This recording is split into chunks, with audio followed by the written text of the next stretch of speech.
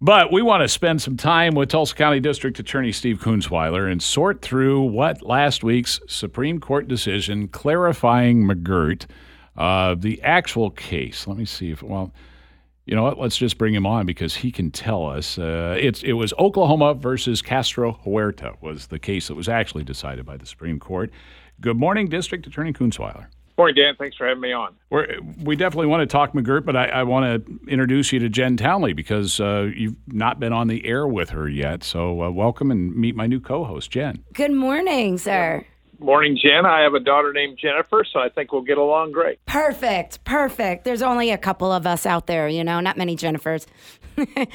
Before we They're all great people. Wonderful people.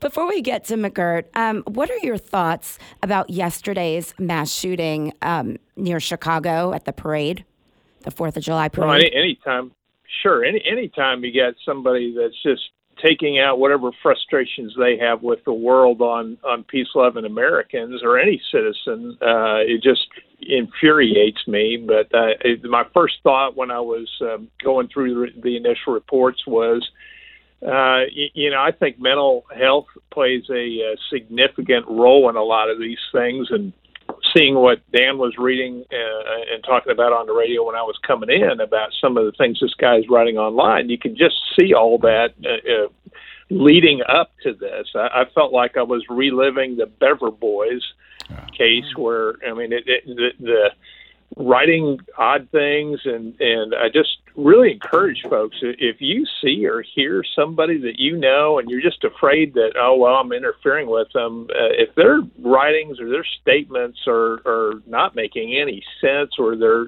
saying things that concern you, you need to alert law enforcement and be more proactive about that, because those people, if you don't respond to the statements they make, I think oftentimes they think, okay, well, I guess nobody's listening to me. I'm just going to act on them. I don't know if that's going to be a part of this case, but just my initial gut was I'm confident we're going to see some mental health things being raised.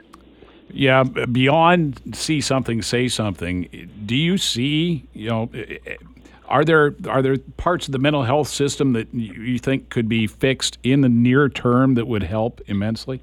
Well, sure. I when I first became a prosecutor, I felt like I was in the golden age of mental health treatment, and then it wasn't too shortly after that we started peeling back a lot of the services that the state was able to provide. It got to the point where officers were driving two at a time and transporting some of these folks, from maybe up to 100 miles just to get them the treatment they needed.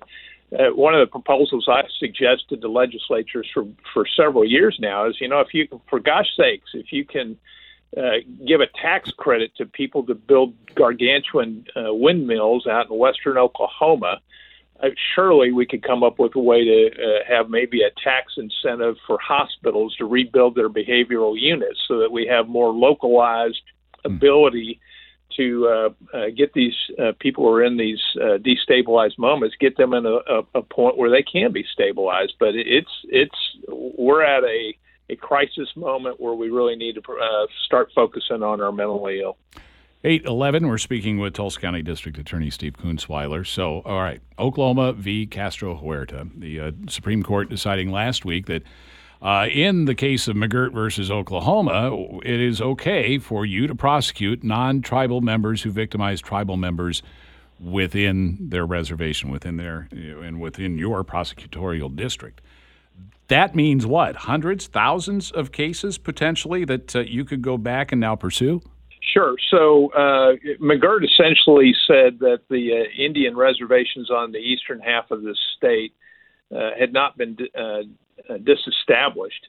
And in many respects, that was interpreted that we no longer had jurisdiction to handle those cases. So that literally what happened after McGirt was if there was an Indian, either a suspect or a victim or both, state prosecutors were essentially put in a position we could not prosecute those cases. The overwhelming majority of those cases were then being routed to the federal court system, and then many of the what I would call lesser type crimes, general felony type crimes, were being routed to the tribes. This decision essentially says no. the state of Oklahoma has boundaries and has a right to enforce its laws. This particular issue was actually a Tulsa County case prosecuted by Kevin Gray of my office. In essence, what happened was we had a young child who had just been horribly neglected. As it turns out, she was an Indian child, but her perpetrator was a non-Indian. And of course, what he was trying to do after McGirt was say, hey, listen, you all prosecuted me wrong. You shouldn't have been in federal or state court. This decision reversed that and, in essence, carved out from McGirt the ability for prosecutors now, if you're an Indian victim, and somebody who's not an Indian victimizes you, the state, it's been reasserted that the state has concurrent jurisdiction. The feds can still prosecute, but now the state can also prosecute those cases. So in many respects, we're just going to go back to where we were pre-McGirt on those types of cases. Okay. I'm looking for a number, I guess. I mean, how Sure. many cases? How many cases are you going to have to reconsider? Well, I'm glad to do it because we'd been doing it all along. By way of comparison, what I'd say is this: prior to the McGirt decision, and really prior to the pandemic, we were somewhere in this 6,500 to 7,500 felonies per year range in Tulsa County.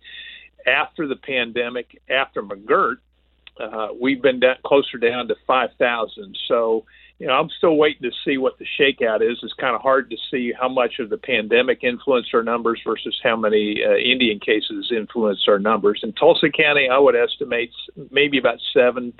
It could be as high as 10% of our cases involve Indians. But the further you move east and south of Tulsa County, remember, I mean, we're talking about the eastern half of the state. Right. If you went into a jurisdiction like Cherokee County, I think they estimate 70% of their caseload over there were Indian cases. You go to Rogers County, there's going to be a higher percentage. Tulsa County, not as high a percentage. But, for me, I would be estimating maybe 7 to 10% of my caseload may return to where it was as far as those Indian cases coming back in. So I'm sure we'll see an uptick, but we're equipped to handle that. Man, it sounds like a Pandora's box, and we're running out of time because I'm just imagining you've got to choose.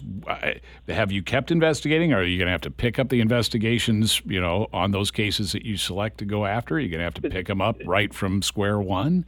Yeah, it's already happening. But, our federal partners, Clint Johnson over at the U.S. Attorney's Office, Alan Litchfield over there, were in immediate contact with us. We've been communicating with all our law enforcement agencies, just basically told them, listen, if you have an Indian victim and a non-Indian perpetrator, send those to the district attorney's office, and they will be processed the way they always have been and the way we will continue to do it. At the end of the day, quite frankly, I'm not looking at the race of a victim. I'm just looking at a perpetrator and somebody who's been victimized. And I'm trying to take the bad guys off the street and hold them accountable and provide services to the victims as best we know how. We need to get you in here for a full hour and go further in depth on that. Will you do that in the next couple of weeks with us?